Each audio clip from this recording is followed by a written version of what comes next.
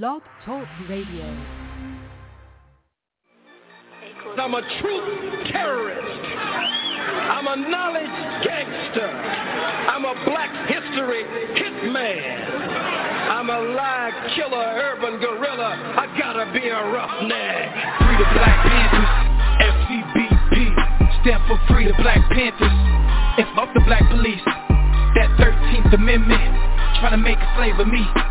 You can lock my body, can't trap my mind, not forever be free. Okay, Free the Black Panthers, FCBP, stand for Free the Black Panthers. And fuck the black police. Feds infiltrated our movements for black leadership roles, but we still here, finna build here, up COINTELPRO. Show, they got me started, lion-hearted, I'm the new Mufasa. And I'm all about Umoja, first in Guzu Saba. Let's bring back the black families, we need our father. Single mama, son and daughter, that's root of the problem. Wise up, we rise up, unity so powerful. Black banks, black schools, black on, black power moves. You telling lies, you think this shit gon' be televised. Black power, be scared guys that be standing there like they paralyzed. We say fuck the system, cause we above the system. We keep ARs and pistols, shotguns that's worth a crystal, but that's for self-defense. Make sure we have no issues, be sure to leave it at the door if you have it with you. This for them freedom fighters that lost their freedom, until they freedom, we screaming carpe diem. This for the general, King Khalid Muhammad. We gon' make your day a holiday, I fuck me promise. Free the Black Panthers, FCBP, stand for Free the Black Panthers. And fuck the black police, that 13th Amendment, trying to make a slave of me.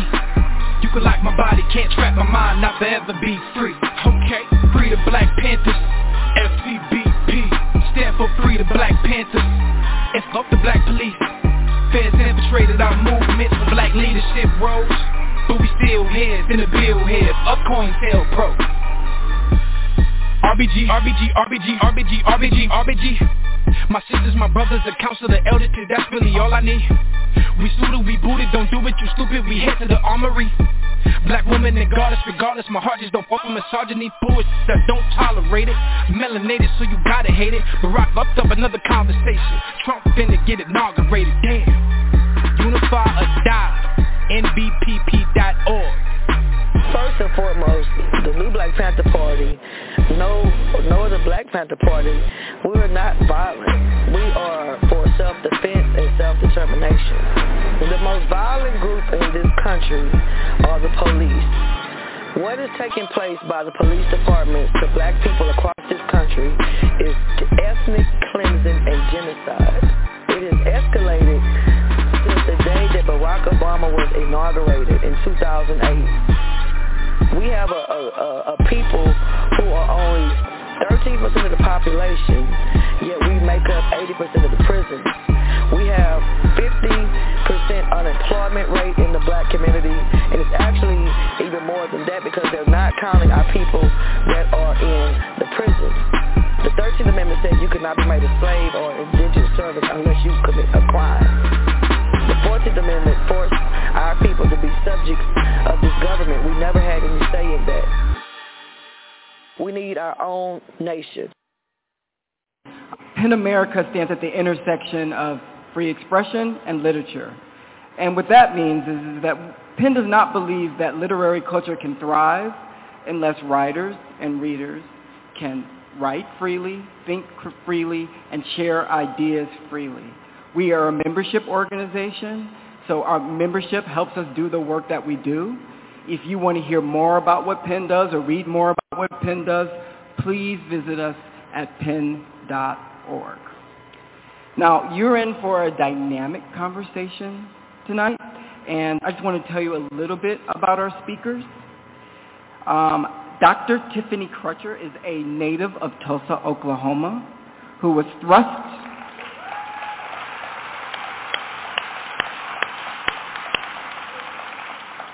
into the national spotlight following the death of her twin brother, Terrence, who was shot by a police officer in Tulsa, Oklahoma, while holding his hands in the air.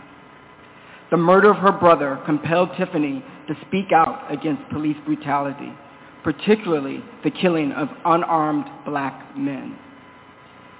She has chosen to turn her personal tragedy into an opportunity to bridge fear and mistrust and help transform a justice system that has continually perpetrated injustice dating back to 1921, the Tulsa Race Massacre, where mobs of white rioters burned down her great-grandmother's community known as Black Wall Street. Dr. Crutcher has remained committed to organizing coalitions throughout the country that promote the interests of minority communities. She is the founder of the Terrence Crutcher Foundation and the Demanding a Justice Tulsa Coalition.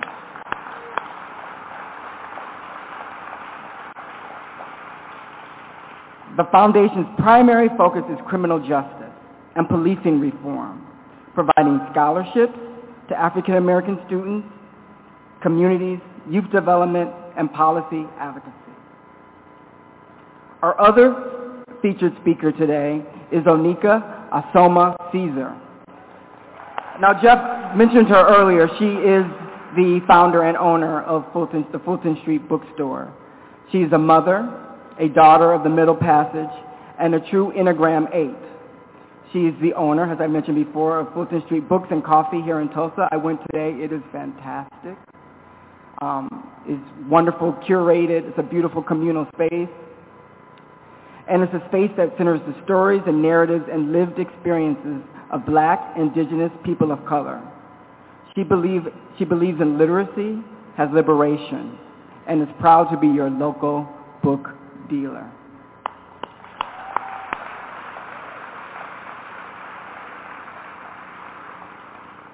Nicole Hannah-Jones.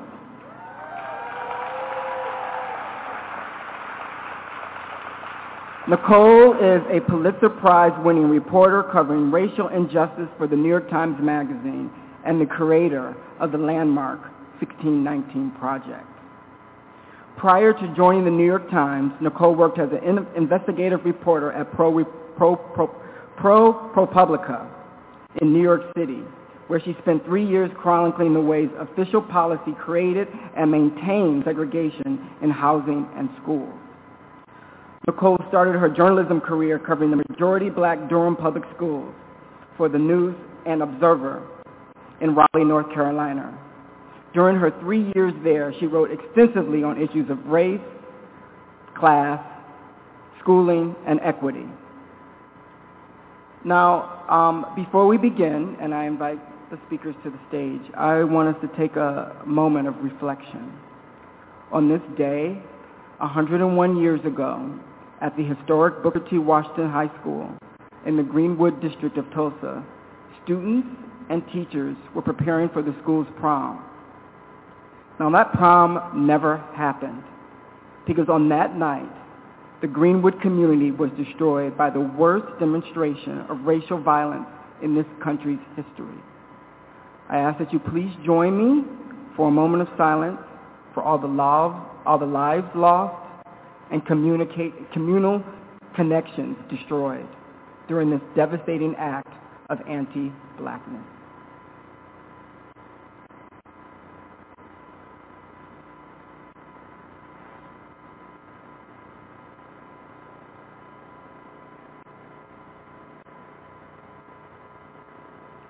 All right. Thank you. Now let's bring the speakers to the stage.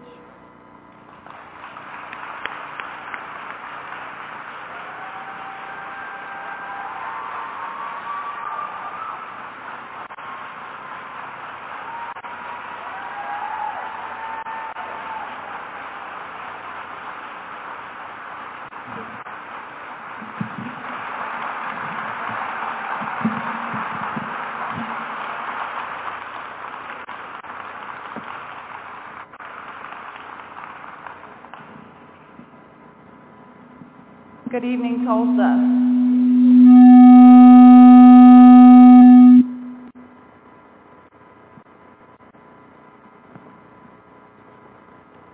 Greenwood by Jasmine Mann. The whistle of an unnatural wind gave word there would be a lynching of a Negro boy who shined shoes. Not a rapist, just a boy, a child boy, a teenage boy, 19-year-old boy still fresh in his days, and a wind that would not know the enormity of its crime until morning filled air with turpentine, an invasion led by Klansmen, a hate that would outdo itself to a menacing ritual of fire, wood, and blood. The bombs turned clouds into shadows of themselves. Single-engine aircraft hovered so low, the bodies under them thought the world was ending. How could it not be? Run, Negro. 35-ish blocks in a flame that spent days burning itself tired. 300 black folks murdered into anonymity. Greenwood has a soggy muck clay, a damp inconsistency of earth, constitution, and bone.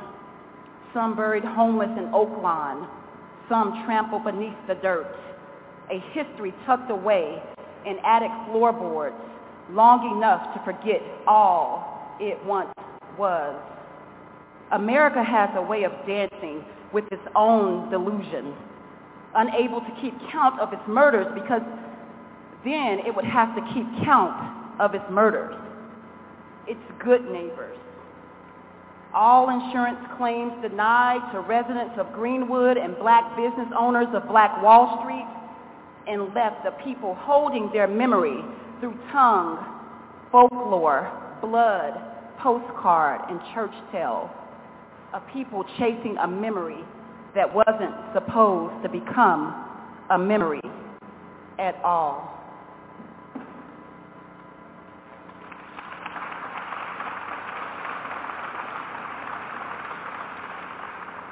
I just want to jump right into it. I don't even want to waste any time. Can we just keep it real and speak truth tonight? So if you're ready, I need you to scream that I'm ready.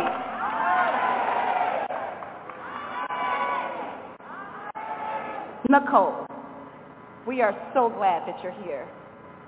Why was it important to add this poem about Greenwood in the 1619 Project, and what have you learned about the community, this community, through this project? Thank you. Thank you, everyone, for coming out today.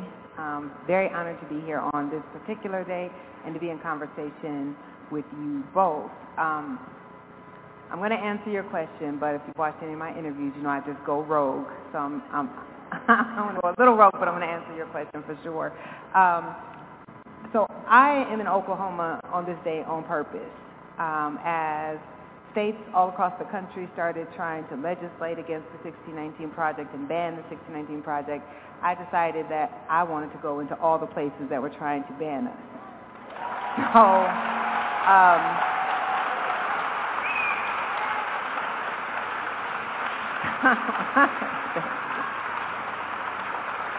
thank you.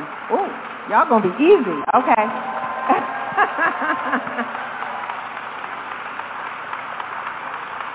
Thank you. Oh, okay. Thank you.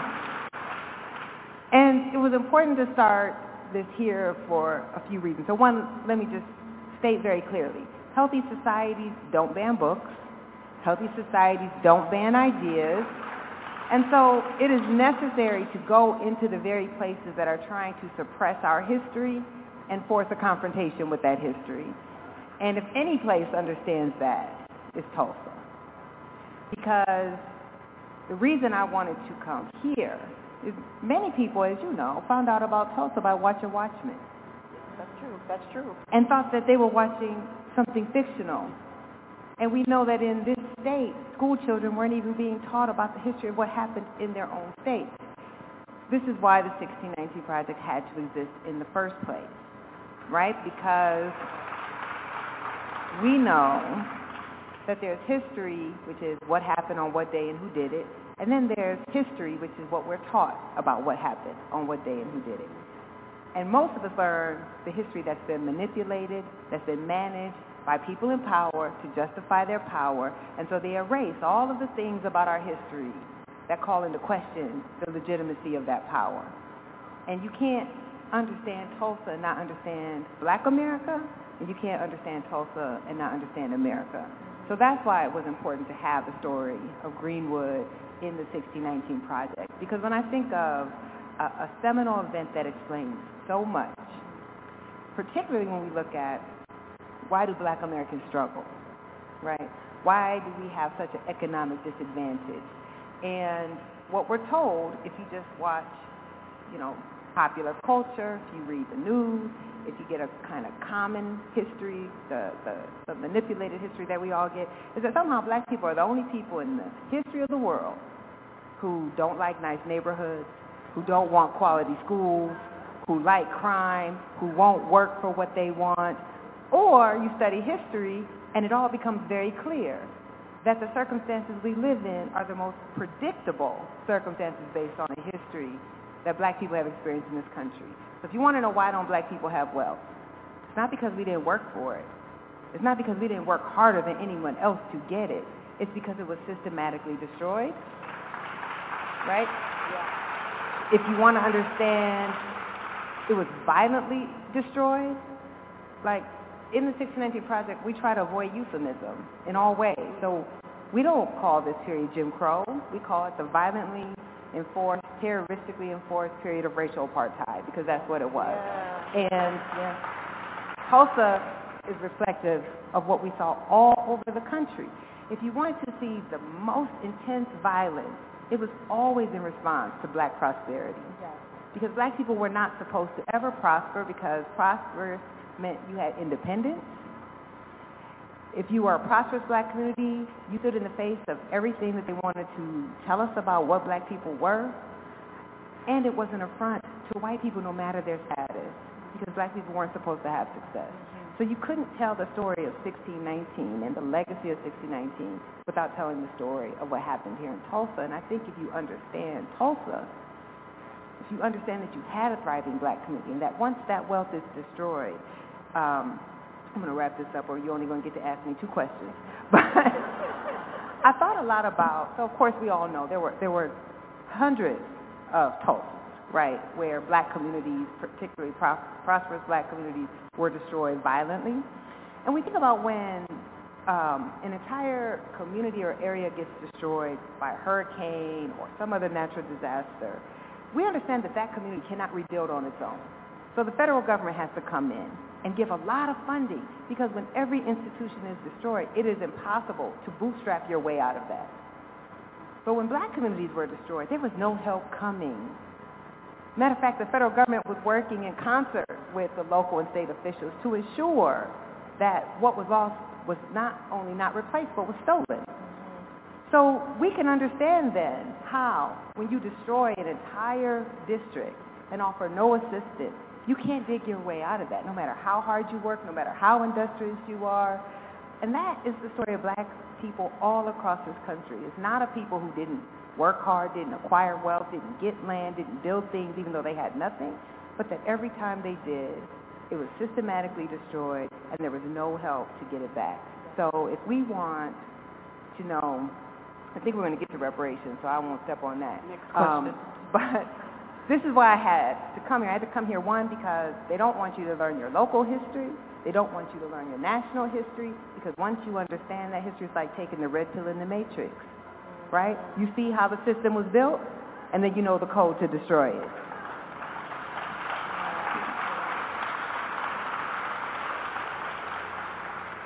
Well, I think she answered all of our questions. But before, I just move on, I would be remiss if I didn't acknowledge my father, Reverend Joey Crutcher.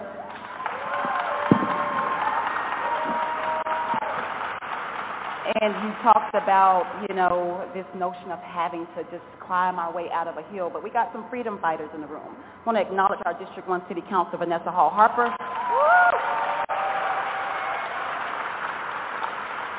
Our chairwoman of the African American Affairs Commission, Ms. Christy Williams. our national reparations expert, Dreesen Heath, with the Human Rights Watch. Our state representative, Regina Goodwin, is in the house. Our District 1 school board member, Reverend Janetti Marshall, is in the house. Former state senator and BTW alumni, Jabbar Shoemate, is in the house. Nehemiah Frank with the Black Wall Street Times is in the house. Chief Amasan, BTW alumni, is walking around somewhere, local historian descendant. And our elders, Dale Bright, Joyce Williams, Margaret Love. And I have to give a shout out to my former teacher here, Ava Fisher, and my basketball coach, Butch Fisher. We love you.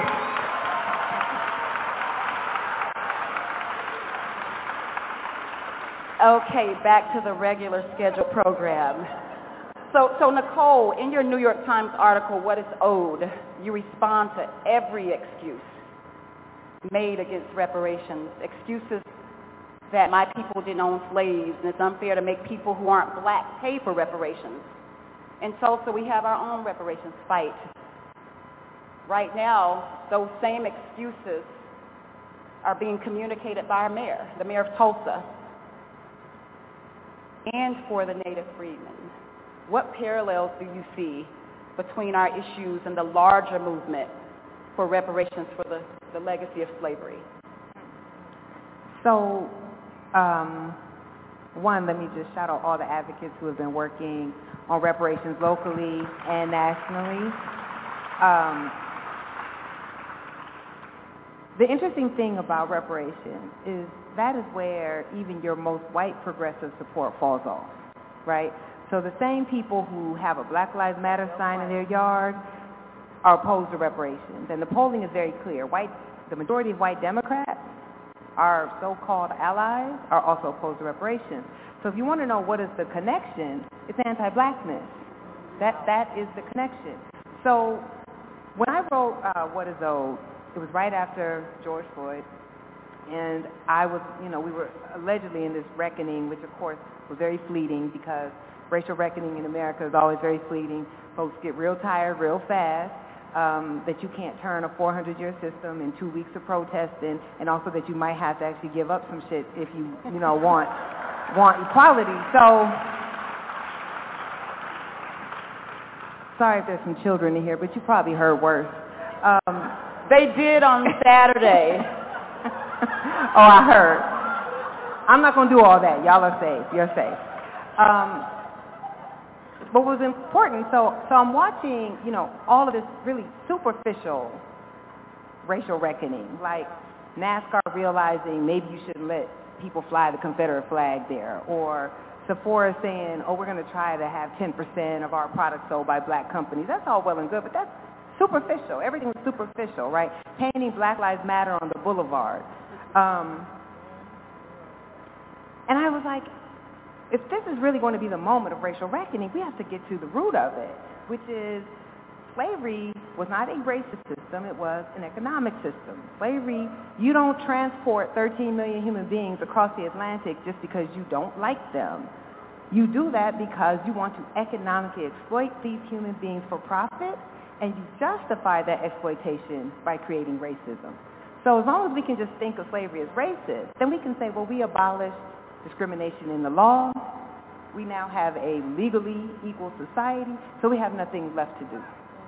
But if you understand that slavery was a system of extracting profit, wealth from black bodies and giving that profit and wealth to white institutions and white people, and then if you understand that the 100 years that followed slavery, 100 years of violently enforced racial apartheid, was also about trying to maintain that exploitable class of labor for as long as possible, right? Jim Crow was not about racism. It was about keeping a racial hierarchy that kept black people as an exploitable class of labor, which is why black people weren't allowed to move into neighborhoods, why they weren't allowed to attend the same schools as white children, why they weren't allowed to work certain jobs. Then you understand that making equality in the law was just the beginning. That you have to do something about that 250-year economic head start and advantage that white Americans got that has left an entire race of people with almost zero wealth. So to me, to focus on policing, which matters, it obviously matters, right? Police are the enforcement arm of white supremacy, so we know that policing matters. But most of us, thank God, will not be killed by the police, but all of us will suffer from the artificial wealth poverty that we have all been forced into, nearly all of us. So anyway, I was like, in this moment of reckoning, if we're not talking about reparations, we're not actually talking about reckoning. We are losing the power of the moment. And the benefit of having studied something for 30 years almost, well, maybe not 30, 20, I'm not that old, is I've seen every excuse, I've seen every argument. And so when I wrote that essay, as you pointed out, I was like, I'm going to take every single argument I've heard against reparations and then using my investigative reporting lens, systematically knock it down with data and facts. Yes. So what do we know about Tulsa? The most successful strategy against reparations has been delay until death. That's right. So when people say, you don't deserve reparations because there's nobody alive today who was in slavery. Well, people who were in slavery tried to get reparations. You waited till they all died, and then you said there's nobody alive. So this is what they've done, of course, with the victims of Tulsa, right? They've waited until almost everyone is gone, and then when the last 3 survivors are gone, they'll say, well, we don't have to pay now because there's no victims who actually experienced that. But the debt does not go away, and we all know this from IRS, right? The debt doesn't go away with your death. And so we know that what we're seeing in Tulsa has been the template for denying black people reparations all across the country. There are living victims, of course, of racial apartheid right now, right? Our parents, many people in this room who had to live through racial apartheid.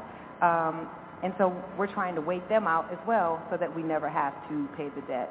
So I think that what is critical is seeing all of the tactics for denying reparations. And this is why I asked the white folks in this room to do some soul searching about where's the opposition coming from? We know that black Americans were not given a fair chance to acquire wealth, that we were locked out of every type of program or policy, including home ownership, right? College educations that will allow you to get wealth. And we have to stop believing in this country that it's a zero-sum game, right? We can support reparations to atone for slavery, to make up for the forced wealth poverty of black Americans. And we can also have things like universal health care and student loan debt forgiveness and a living wage. Like, we're a rich country. We brag about it all the time. And one thing that, I'm going rogue again. I'm about to wrap it up. Go ahead. One thing that we learned with the pandemic is that we can print money overnight if we want to, right? So every excuse about, yes, reparations might be the right thing to do, but we just can't afford it. We came up with $3 trillion overnight, right? We bailed out businesses. We bailed out folks who already had money. But when it comes to people who, as a people, black Americans are the only people in the history of the United States who had, as a people, zero wealth because of slavery. In 1865, when we finally get our liberation, we enter liberation with zero wealth, and then every time we started getting a little bit of something, that got taken away too. So why would we want to be a stingy nation that doesn't want to acknowledge, atone, and then repair? That is necessary. We can't be moral people and then just say, well, everything is equal now, so why should we have to do anything? And this is where I show all the arguments, right? There's nothing that black Americans can do on our own to eliminate 350 years of legalized racial plundering. So we go to college, we still have less wealth than white people who don't go to college. If we get married, we still have less wealth than white single moms, right? We save a higher percentage of our income than every other race. We just have less income to save. We invest more in our children's education. We just have less money to invest in their education, so they still have to take out loans, right? If we don't have children, if we do have children, if we get married, if we buy homes, none of that eliminates the racial wealth gap in a country set up on a system of racial caste. So we have to decide, are we going to be the country that we think we are? And if that's the case, we can't deny this past. And I do think that so much of the opposition to the 1619 Project and other texts is once you know the history, you can't deny the truth anymore, and then you know something is owed. So instead we say, let's not learn the history because we don't want to pay that check. Yeah.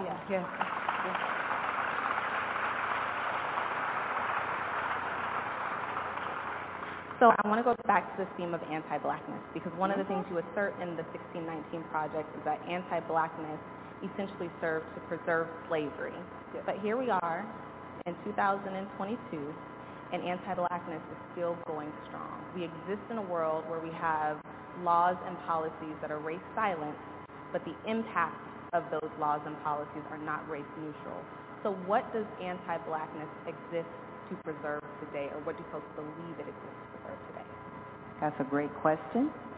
And this is why they also don't want our children to learn critical race theory, like the real critical race theory, not the fake propaganda campaigns that places like Oklahoma have succumbed to. But what critical race theory teaches you, if you have placed a racial hierarchy into the structures of your country, in its legal system, political system, economic systems, educational system, healthcare systems, for 350 years, that system still stands once you've eliminated the law. Matter of fact, you don't have to do anything. It's self-replicating. I'm going to give you a very clear example for everyone who seems so perplexed by this. It is not about individual racism, though. There's plenty of that, too. But we can just look at housing, right? The federal government creates redlining. We all heard of redlining. We think the banks did it, but the federal government created redlining. After the Great Depression, the federal government decides it wants to try to build a middle class, but of course back then the white was always silent, so they wanted to build a white middle class. And so they decided to start insuring home loans. Prior to that, if you wanted to buy a home, you had to put down between 50 to 70%, which meant most people could never buy a home. So the government decides, federal government decides, we're going to build a middle class by insuring home loans, and if we back these loans with the federal government, you only have to put down 20% on your house, and most Americans, or many Americans, white Americans could come up with that 20%. So the government decides we need to figure out which neighborhoods should we loan in, which neighborhoods would be too risky, and which ones should we loan in. And so literally, insurers who work for the government sat down, got maps of the city and markers, and marked in red all black neighborhoods and any neighborhood that was integrated as well as being unlendable. This is how redlining comes to be. And so, of course, all the banks follow the redlining, as do real estate agents, because it's coming from the federal government. So, between the 1930s and 1968, 98% of those home loans go to white Americans. It is the largest program that built the biggest middle class in the history of the United States was when the federal government began backing home loans, and black Americans were systematically excluded from that program. So, in 1968, what happens? Anyone? 1968, we get the Fair Housing Act. How did we get the Fair Housing Act? What had to happen for us to get the Fair Housing Act? Anyone? Dr. King had to get assassinated for us to get the Fair Housing Act, because the Fair Housing Act was considered the first civil rights act for the North. So all the white congressmen who supported the 64 law, well, I guess Oklahoma was basically Jim Crow too, but Oklahoma's the South to me. But then I'm like Malcolm X, everything south of the Canadian border is the South.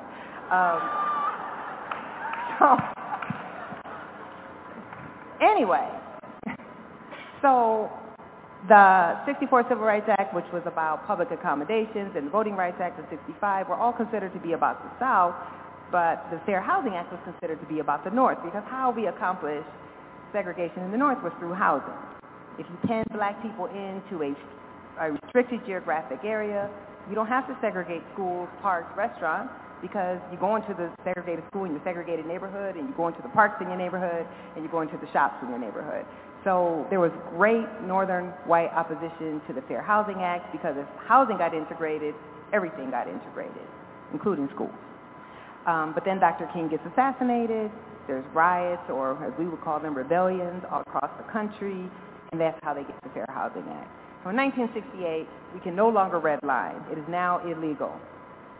But we didn't go back and force all those people to integrate that were forced to segregate, right?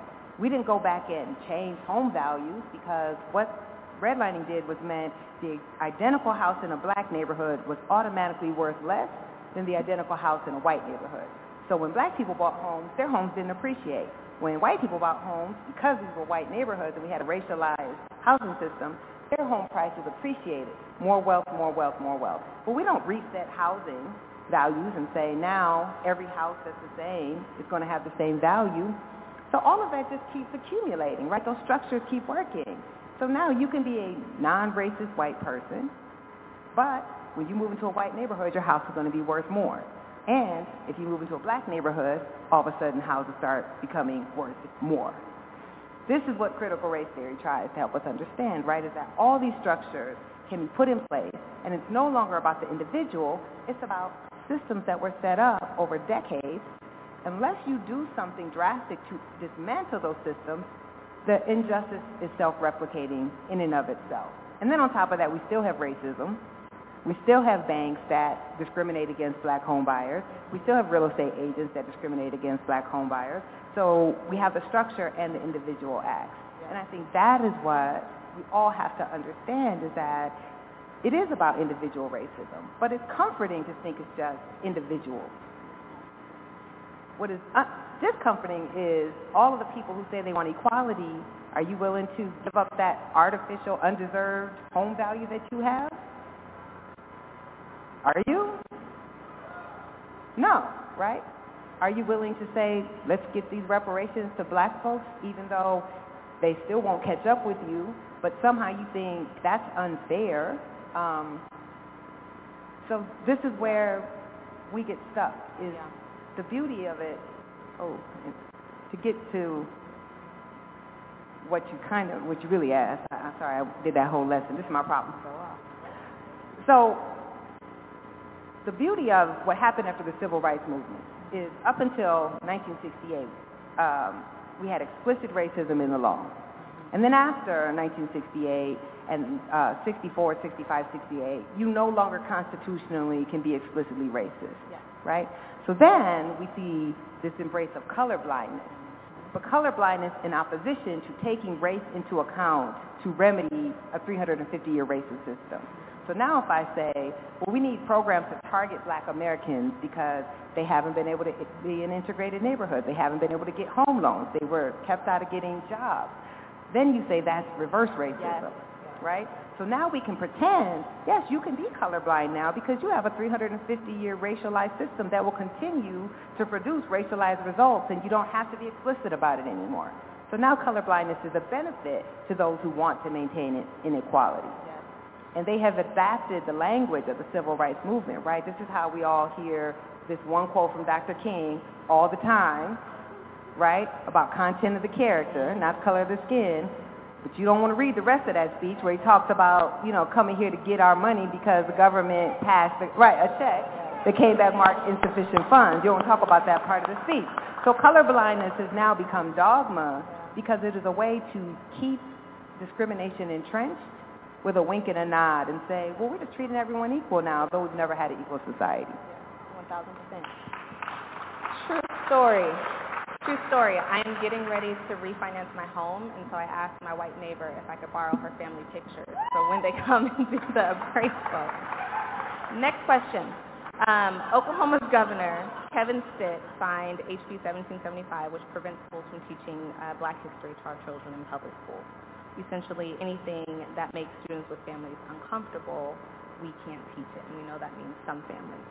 The 1619 Project in this process has been used and weaponized for these fights. How do you respond to these attacks, and where do we go from here?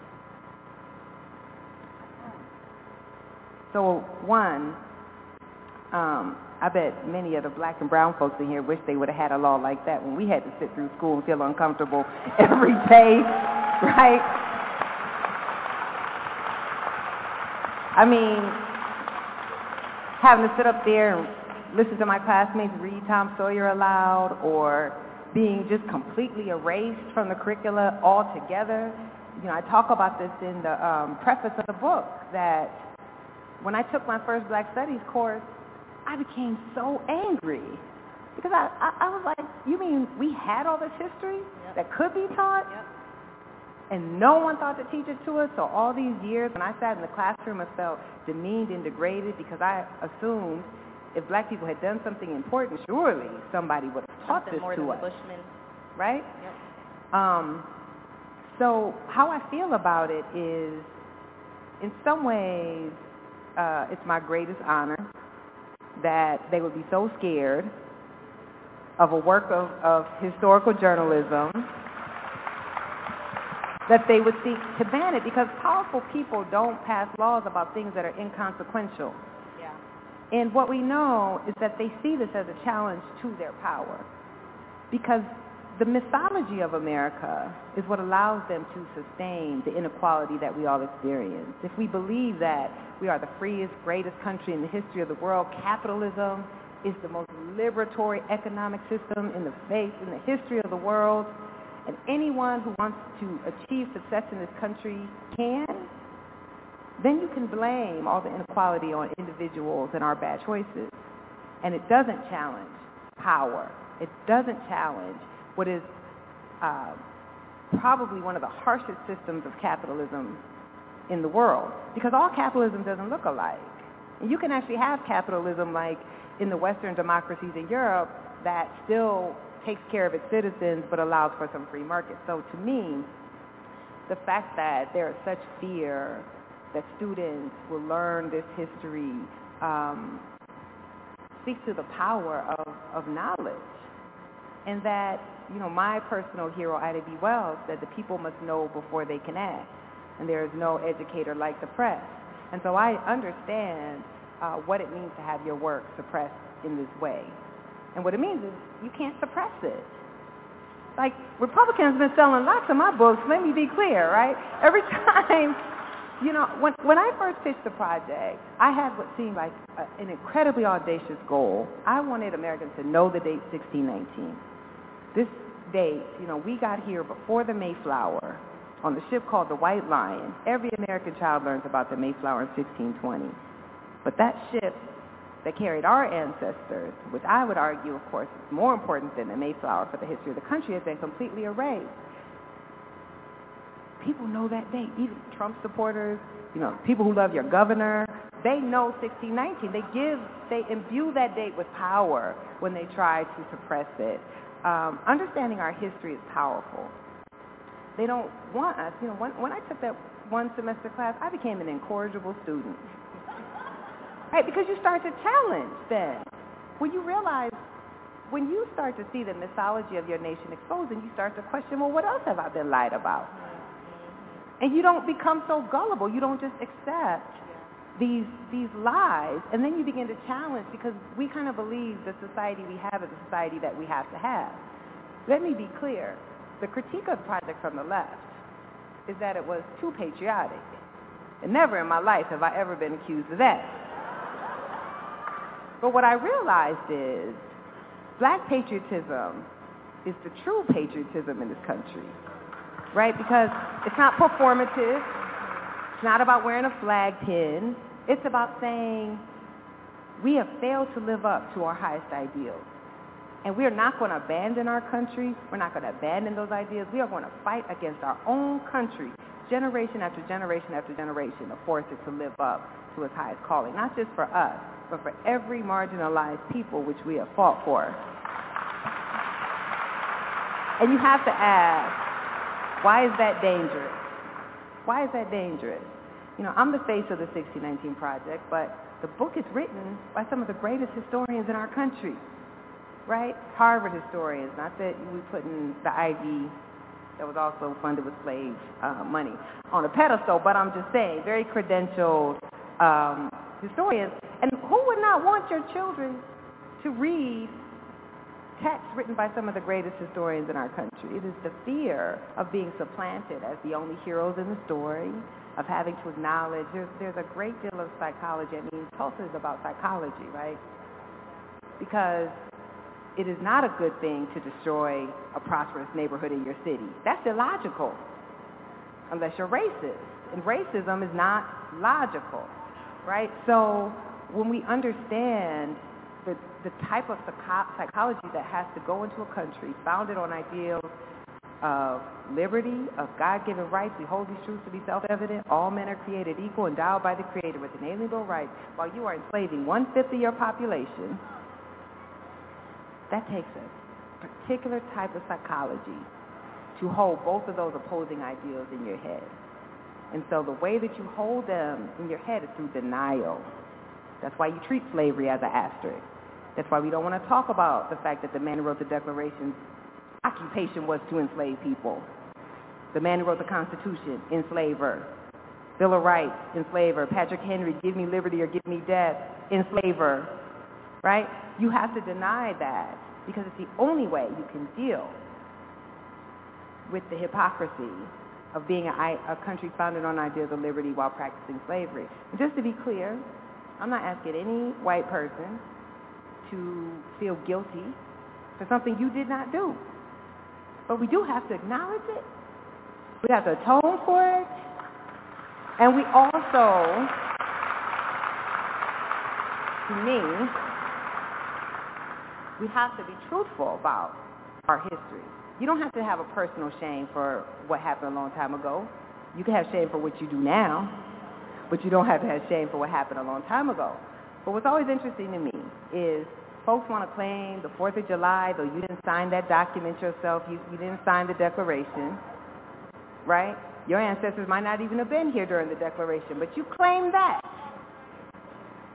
You claim all that shit. You don't get to just claim the good part, right? So you may not have personally enslaved someone. Maybe your ancestors had nothing to do, we're not slave owners, but you don't get to claim the Declaration, but not the fact that the man who wrote that Declaration enslaved his own children. You have to claim all of that, is all that I'm saying.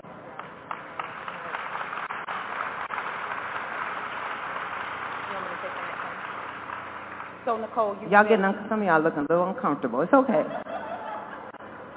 I feel like some of y'all have never heard me talk before. It's okay. Is my security back there? Just playing. So speaking about public schools in 1775, you've been very outspoken about your decision to send your daughter to a neighborhood public school in a low-income area. Yes. Tell us more about that, and have you changed your position on public schools now that all of these bills are being passed across the country?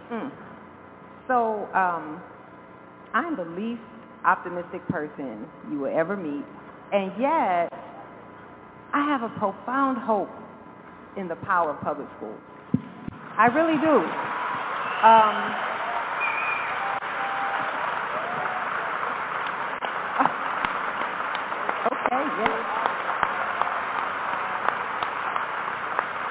I really do. There's almost no place in American life now that the public, across class, across race, across religion, can intersect. 9 of 10 American children attend a public school, right? And it is, I believe strongly in a common good. I believe in public schools at their best in shaping citizens and giving access and giving the ability to transcend your circumstance. Now, of course, before I did 1619, most of my career was spent showing all the ways we fail to do that, right? But I believe in the power of public schools. And so when I started my career covering school segregation, school inequality, the unfulfilled promise of Brown v. Board of Education for black children. And I remember, I was a young reporter, and I would be interviewing people and activists and, college professors who are all working in inequality, and all working on behalf, they said, of black children, but then you would ask them, well, where do you send your children to school? Yes. And none of them ever sent their kids to school with the kids they said they were fighting for. And I just remember thinking like, damn, that's so hypocritical. Like how can you fight for kids that you're afraid to put your own children around? So, but I'll also say it's easy to have values when you don't have to live them, which, I didn't have any kids then. So I remember being like, well, when I have kids, I'm not going to do that. And then I had a child, and I had a child in New York City, which is one of the most segregated big city school districts in the country. New York is top 3 most segregated cities in the country. And I would live in a poor black neighborhood. And I had to decide, was I going to live my values? And for me, it was very easy. Of course I was, because these are my neighbors. We lived in the community. I'm not afraid of our children. Now, my husband, if you read the article, we had some arguments about it. We had to do some convincing because he grew up in the military. He never had the segregated school experience that's so common for black children because when you go to a base school, the school is integrated because the military doesn't allow that type of segregation on base when you can control where people go to school and where they live.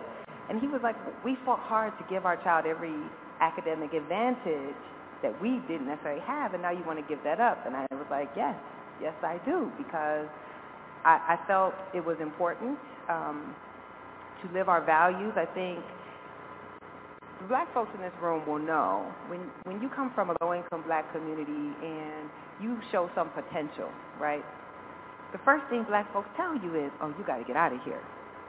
Get your education and get out of here. And so we're told as a people that success means leaving our folks behind. Success means going to white institutions, going into white neighborhoods, and abandoning our community. And it was very important for me that I don't think that's how you define success. And I actually think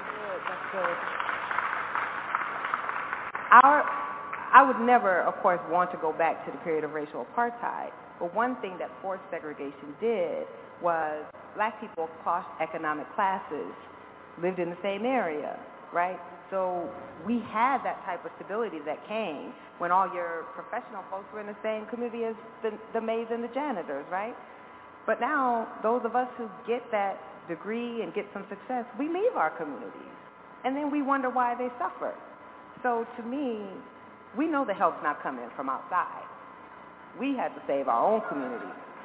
And that's why I enrolled my daughter in a segregated school, and we live in a segregated neighborhood, and I wish more of us. It's so funny because I began my journey as a school integration advocate. I still do believe that integration is the only way black children will ever get equal resources. But I also think we have to give up a lot for that sometimes.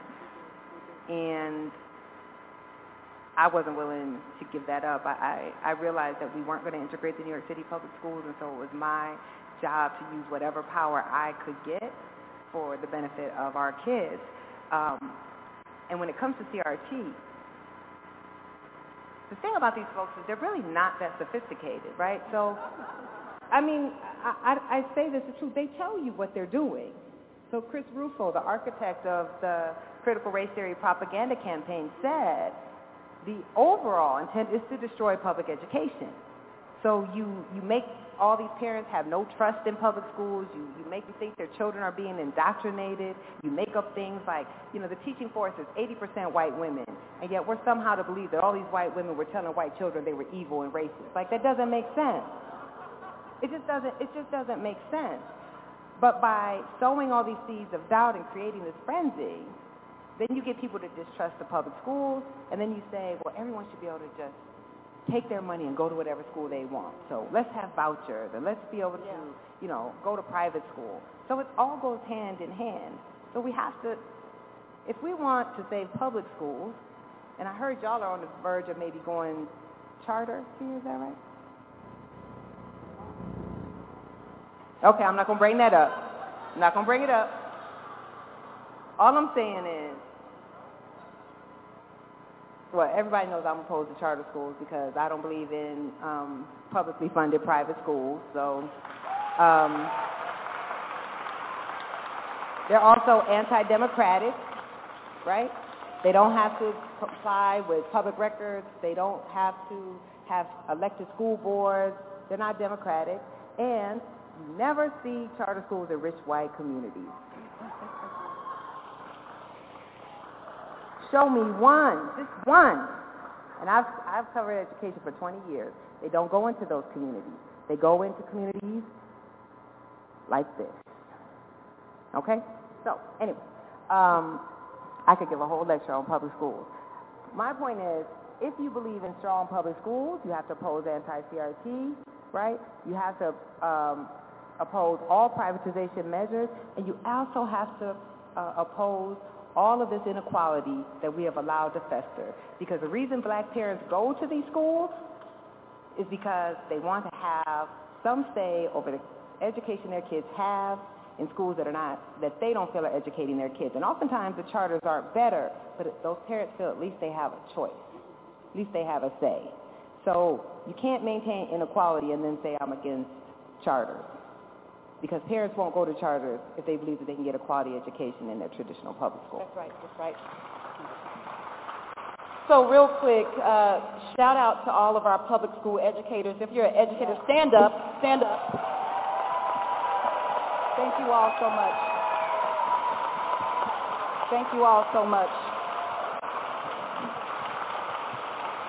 And we are running out of time, and so I have one final question, and I'm going to turn it over to Anika to allow you all to get your questions answered. So this is for the black women in the room.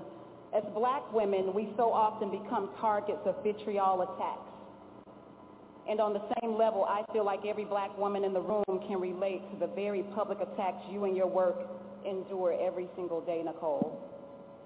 How do you hold all of that and keep pushing forward?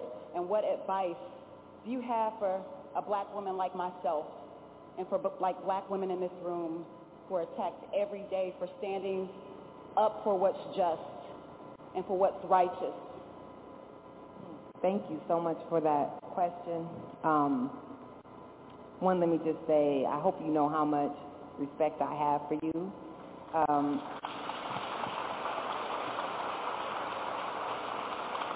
You are such an example of what we should not have to do, but too many of us end up having to do. You shouldn't be in the position that you're in because of what this country does to black families and black people. So I can't really give advice because I feel every black woman in here knows we do what we do because we don't have a choice.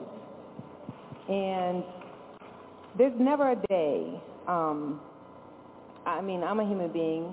Sometimes it's hard when you get threats, when people, someone threatened to burn my mother's house down, when you're on Fox News and you get the most ugly things written to you. I have a 12-year-old who Googles me now and she can see the things that people are saying.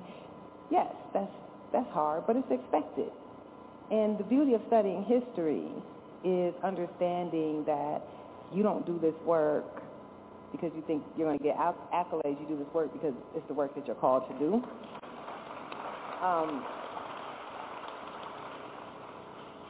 I talk a lot about my grandmother, Arlena Tillman. You shared your Mississippi background. My grandmother was born on a cotton plantation in Greenwood, Mississippi, as was my father. And they were born into a family of sharecroppers. My grandmother had a 4th grade education. And when my father was 2 years old, she decided her children were not going to pick cotton like she had, like her parents had, like her grandparents, great-grandparents, great-great-grandparents had. And she got on a train, the Illinois Central, with a box of cold fried chicken that her mother had fried for her and her 2 young children. And the train was going to Chicago, but I always say we were so country, we got off the train too early and ended up in Waterloo, Iowa somehow.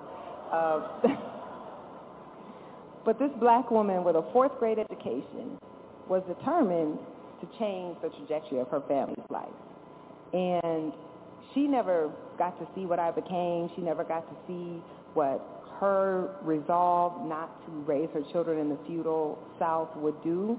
But every day I work in service of the debt that I can't repay to her.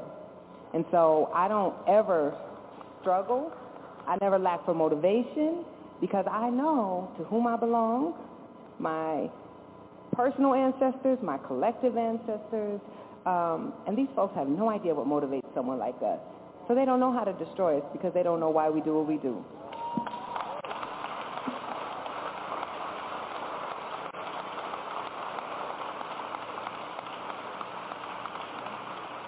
Thank you. That's a word. That's a whole word. So many of you had the opportunity when you came in to write questions on these cards. I'm a first grade teacher. I was able to read all of them. And we don't have a lot of time, so I think we may have time for two. So I'm going to go ahead and jump in with two.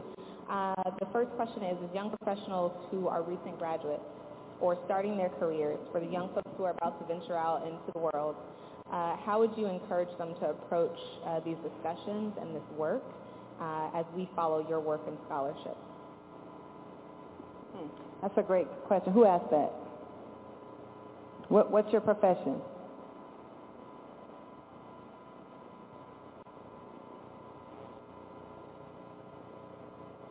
Okay, so first of all, can we give a round of applause? Proud of you.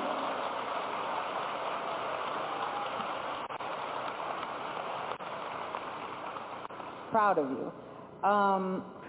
So, it's hard for me to give advice that'll be specific enough to be helpful. What I'll say is you can't teach what you don't know.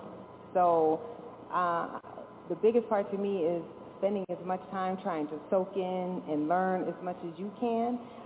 And it's not your job necessarily to educate everyone else, right? Unless you choose to. I feel like we often get put in positions where we have to be the spokesperson or, we get added on to DEI work even though that's not actually our job and we're not getting compensated for it. So I feel like, when you feel like educating, you do, and when you don't, you don't.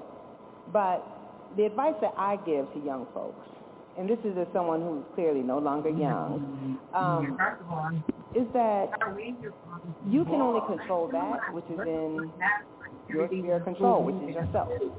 You can't control how people are going to perceive you. You can't control how people are going to treat you. If anything could be gleaned from what happened with my tenure debacle at the University of North Carolina last year is you can do everything these folks tell you to do, get every credential, get every honor, and they'll just change the rules at the end, right? We know that. So you can't be worried about that. One thing that I knew, though, is they couldn't deny me for anything that I didn't do or did do, right? But I could control my own excellence, and that's all that I could control. So as you go out and start your career, trust me, it doesn't matter what field you're in, we all face the same struggle. It's going to be a struggle. But control what you can control. It doesn't mean you'll make it where you're trying to make it necessarily. See, I don't give an uplifting talk. I try to be real. There's a lot of folks that were as smarter than me, as ambitious as me or more, who didn't make it where I am. But at least if you don't, it's not because of anything that you could control that you didn't do. And you can't worry about folks outside of yourself.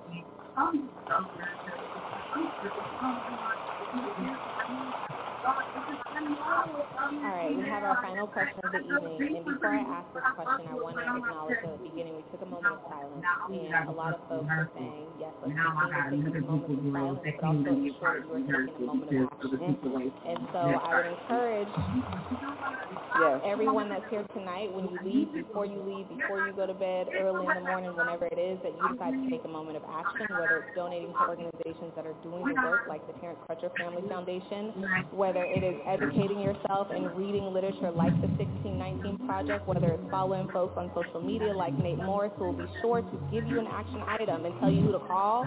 Make sure you are taking a moment of action. I also realize that as much as people believe that we enjoy talking about race and disparity and inequity, and as much as people like to say that we enjoy being divisive, that this is also heavy.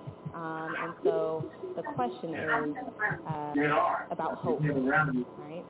In light of all this, what makes you hopeful? Who has that?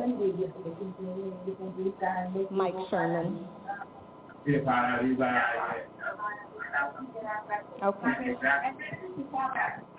Thank you for asking. I was going to say that's a presumptuous question, but I won't say that. So, I often get this question, and I know exactly where the question is coming from, so I'm going to respect where the question is coming from. Because I do realize that while I personally am not a hopeful person, I don't find hope useful. I'm more of a rage-motivated person.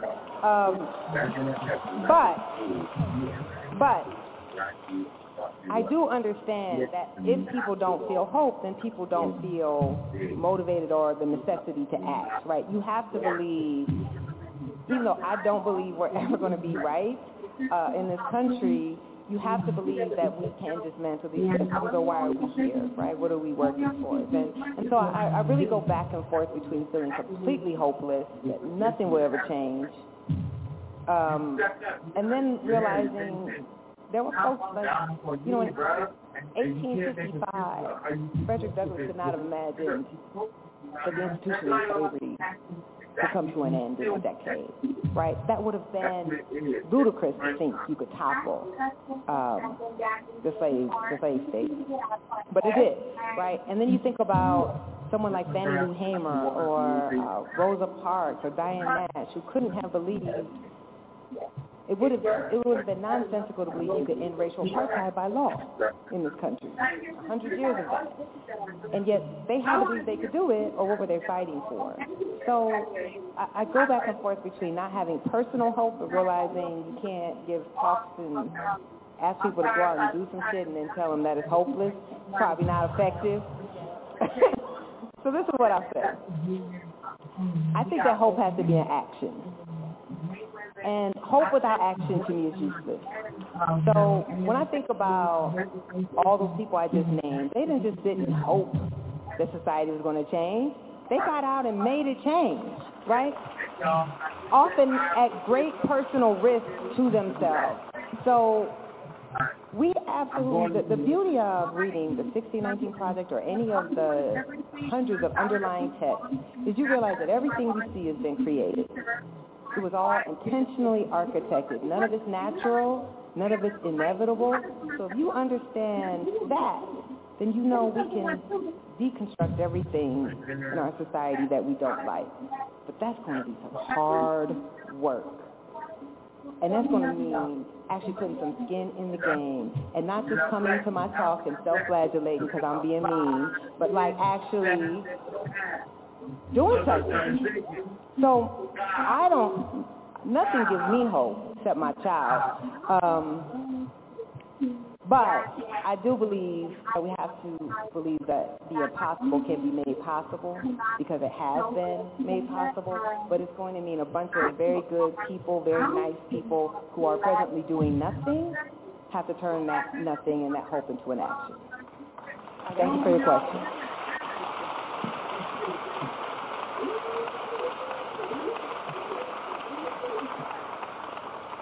Shada Brown, you got your action question answered. Last question, inquiring minds want to know, because this event was hosted by two amazing bookstores, Magic City Books and Fulton Street Books and Coffee, what are you reading outside of history, and what do you like to do for fun? Last question.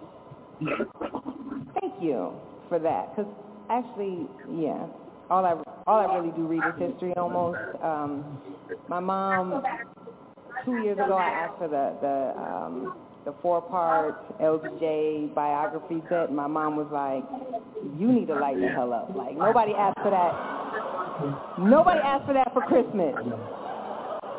And so she got me #1 Ladies Detective Agency instead. Actually quite great. So what I've started doing, because I really do love fiction, but I always feel like I don't have time to spend on fiction because I always feel like if I'm reading, I need to be learning some more facts to wield against the country.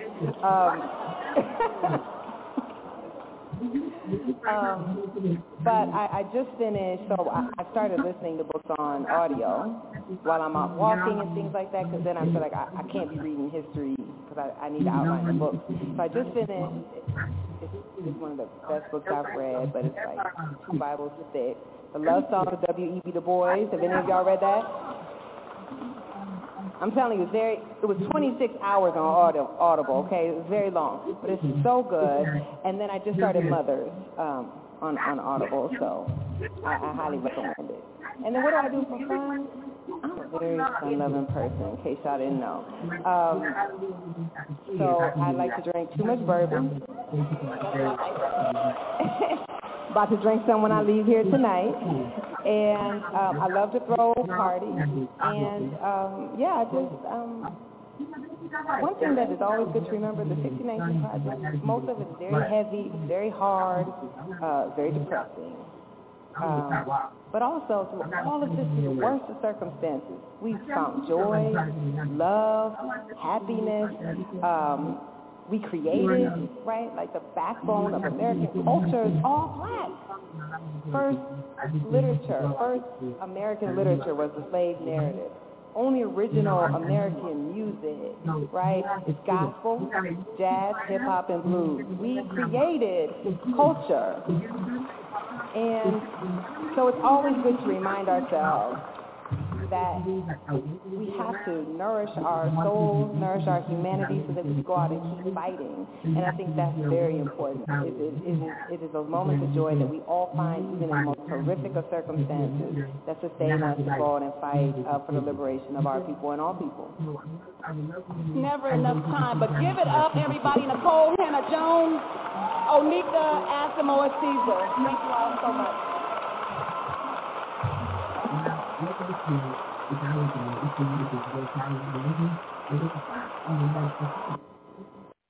If it's always an inside, don't think because they made it to that performance, I'm not going to give you all, the ones that didn't make it, to this performance.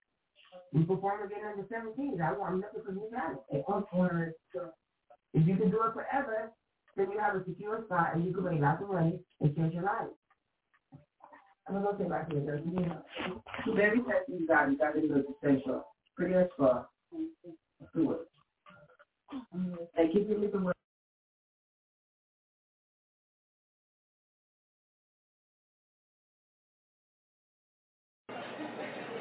Good evening, everyone. I'm Gretchen Crosby Sims, the Executive Director here at the Institute of Politics. We are so pleased to welcome Nicole Hannah-Jones to campus for a conversation on the 1619 Project. And we're thankful to Jen White of WBEZ for moderating this evening. Thank you to our partners at the Pulitzer Center for making this event possible. As you'll hear in just a moment, the Pulitzer Center is the educational partner with the New York Times Magazine for the 1619 Project. We would also like to thank Ann Peters of the Pulitzer Center, Angela Watson of the Barnes & Noble on campus, and Jake Silverstein at the New York Times for securing print editions of the magazine for our guests tonight. These were hard to come by. The IOP, thanks. The IOP hosts public events all year on a variety of issues, including 20 amazing programs in the next 2 months. The best way to stay abreast of them is to visit our website at politics.uchicago.edu and sign up for our newsletter. After the discussion, we will open up the floor to take questions from the audience. Please line up behind the microphone that will be in the center aisle, and remember that everyone is welcome at the mic. So, especially if you're a first year who might be nervous about asking a question, please know that we do want to hear from you. The question and answer period is the cornerstone of our events, and you are encouraged to come up. We reserve the first 3 questions for students in particular. Please, at this time, make sure that your phones are on silent.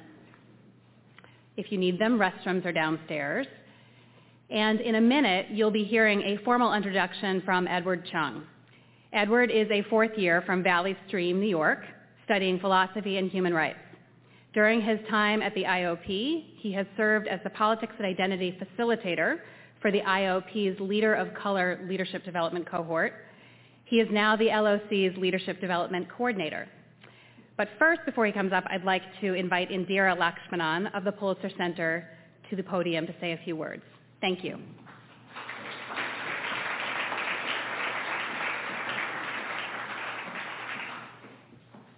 Good evening, everyone. Thank you so much for coming tonight for what I think I can assure you is going to be a wonderful conversation. My name is Indira Lakshmanan. I'm the executive editor at the Pulitzer Center. We're based in Washington, D.C., and we're a nonprofit journalism and education organization. Our mission is journalism and education for the public good, and what that means in practice is that we support ambitious, in-depth, enterprise, investigative reporting at newsrooms large and small all across the country. And we also do educational outreach about those projects, bringing them into schools and universities. And we're very proud that University of Chicago is one of our wonderful partners in our campus consortium, where we regularly bring speakers to University of Chicago and also give out fellowships to UChicago students who want to do their own reporting somewhere around the world. And this project that you're going to hear about tonight, the 1619 Project, is one that we're having tremendous success getting out there into schools and universities with incredible demand. You may not know, but the Chicago Public Schools Chancellor has taken this magazine and our free curriculum that our education team created into every school in the Chicago Public School System, which is amazing. And likewise in Buffalo, New York, in Washington, D.C., and in lots of other school districts across the country, we're getting great traction and interest in how to reframe the history that is told about slavery and the way that we even envision the contributions of African Americans in this country. So you're going to hear a lot more about that from Nicole Hannah-Jones, whose brainchild 1619 was, who started off the whole project and wrote the lead essay in the magazines that you have. And I just want to say how delighted we are that you're here. And if any of you in the room are teachers or educators, we hope you'll log on to pulitzercenter.org/1619. Take a look at the free curriculum we've created and share it with all your friends who work in classrooms. And with that, I'd like to introduce the student who's going to be giving further introductions. Thanks for coming.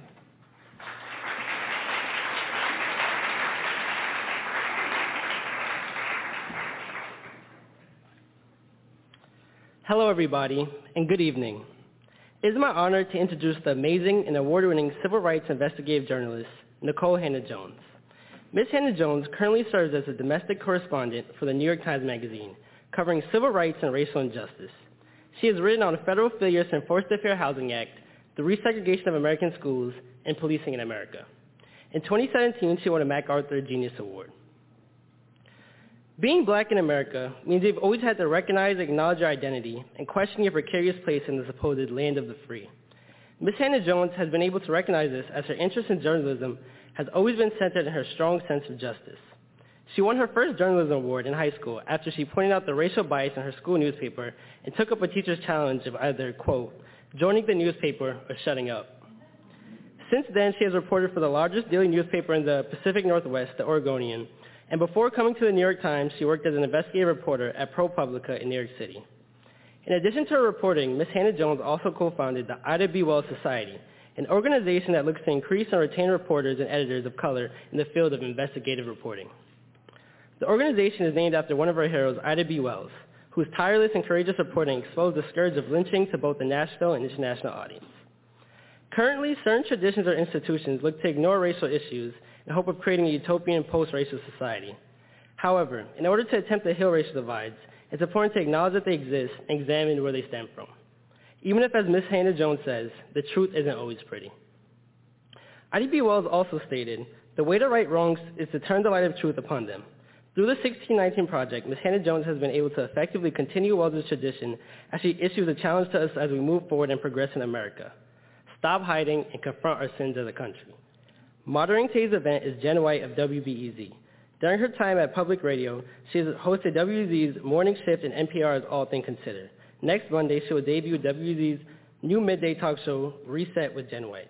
Please join me in welcoming these two amazing black women. Thank you.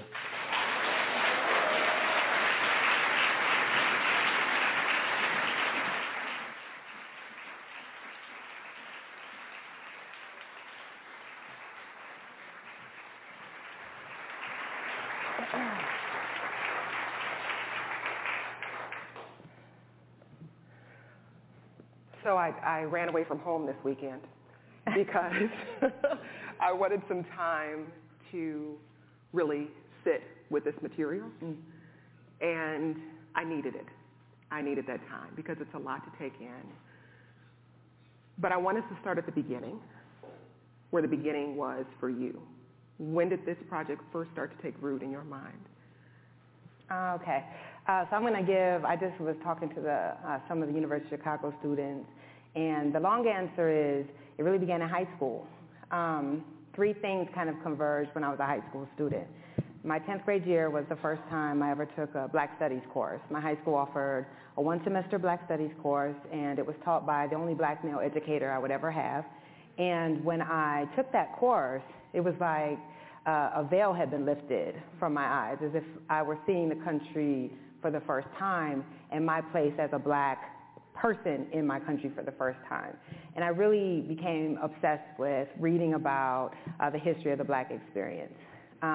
It was that same teacher who he was talking about challenged me to join my high school newspaper. So I was bused to white schools starting in the second grade, and my high school, most of the Black kids were bused from the Black side of town, and I complained to my teacher that our high school newspaper never wrote about kids like me. And that's when he issued the challenge, that if I didn't like the way that my paper was writing or rendering us invisible, I should join the newspaper or shut up and don't come complain anymore. And those who know me know if you challenge me to do something, I'm going to do it. So I joined my high school paper, and once I finished that class, I would ask that same teacher to keep giving me books. As soon as I would finish a book, I'd ask him to give me another book. And eventually that year, he handed me the book by Lerone Bennett, which was called Before the Mayflower. And I think it was on page 28 or so that I came across the date 1619.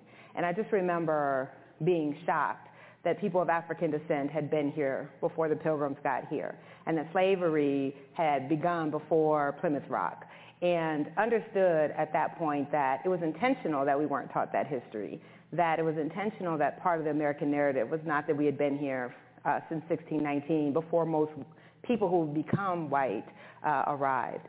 So that's kind of the long answer. I've been thinking about the year 1619 for a very long time, and wanting to really excavate the legacy of slavery for a very long time.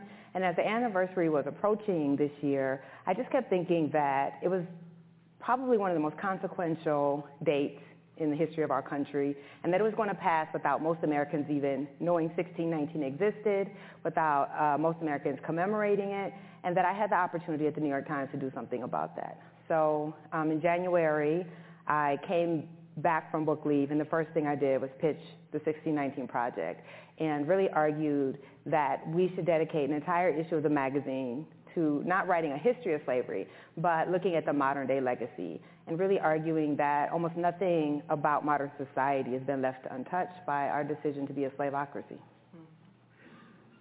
In your essay, which opens the project, you start with this image of an American flag flying on your childhood home. And I'm wondering, when you first started to link this idea of patriotism and who it was really for, when did that first start to connect for you? You mean as written in the essay? Okay. Yeah. Probably 6 months ago. Really? Yeah. Unpack that. So I opened the piece talking about my father always flying his flag in our front yard, and how when I was young, I was really embarrassed by that, because I didn't understand how a Black man born in Greenwood, Mississippi during racial apartheid, who I had seen really broken by our society, how he could have that kind of outward sense of patriotism. And I really didn't understand it until I started writing the essay, honestly. The way that I ended up opening the essay, I was on Twitter, which I occasionally am. Really? And someone said something, I don't even remember, it was some ridiculous thing about Black people, or it was racist. And it made me so angry. I went back to my desk and I got out a pen and pad, and I hate wrote what became the top of the story, with ink to paper, literally wrote, like, my dad always flew this flag and I don't understand it. Like, why would he feel this love for a country that didn't love him? I didn't think it would actually end up in the piece, but it did. So I knew I was going to make the argument about black people's role in our democracy, and that we had fought hardest to make our the ideals in our founding documents true. But I didn't know I was going to actually end up writing kind of a patriotic essay. But the more that I read and really researched, not just how black people were fighting for our rights, but how even during slavery, black people were using the ideals and the hypocrisy that was laid out by the founders to make the argument for not just our humanity, but for universal humanity and universal rights. And I just began to get this feeling that who can claim America more than us? And it was during that reporting, this is kind of the beauty of being a writer or a journalist, is you hope that while you're seeking to edify other people, that you're also edifying yourself. And I began to shift my own thinking, and it was not until that point that I really started to understand my dad. And, my dad was a veteran. Like so many black Americans, he joined the military thinking not only that it would be a way out economically, but that if black people have always believed if we serve our country will see us as full citizens. And I came to understand that it wasn't a marker of his degradation, but it was actually a marker of him understanding that he has just as much right, if not more right, to claim his country as anyone else. And that's ultimately what I argue in the essay. How do you then grapple with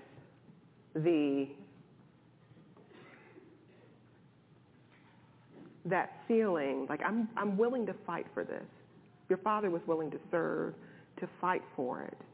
And even today, there's a question around whether or not black people can claim patriotism.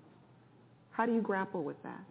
I think that, I think we don't let other people define patriotism for us. Mm-hmm. So patriotism to me is not the superficial, wearing the flag pin, you don't critique your country, you don't try to fight to make your country live up to its ideals. That's a false patriotism. That's mythology, right? That's deifying founders who were not deities. I think the patriotism that I'm arguing for is to say that even though our founders did not actually believe in the ideals that they wrote down, they didn't believe they applied to most citizens, not just black Americans, but they didn't apply to women, they didn't apply to Native Americans, and at the time they didn't apply to white people who didn't own land. That even though they didn't believe in them, those ideals were right. They were moral, they were just. And true patriotism says that we have to fight to make our country actually live up to those ideals. And that has been the role that black people have played, since the moment we landed on the ship on the shores of 1619. When white people said we were property, we knew that we weren't. When white people said we didn't have humanity or rights, we knew that that wasn't true. And we've been fighting. I guess that's why I argue no one's actually more patriotic than us, because while most Americans have been willing to fight wars abroad for democracy, we've had to fight abroad, and we've been willing to die right here on these soils to make them true, not just for us, but for everyone. And that's actual patriotism, not a blind faith.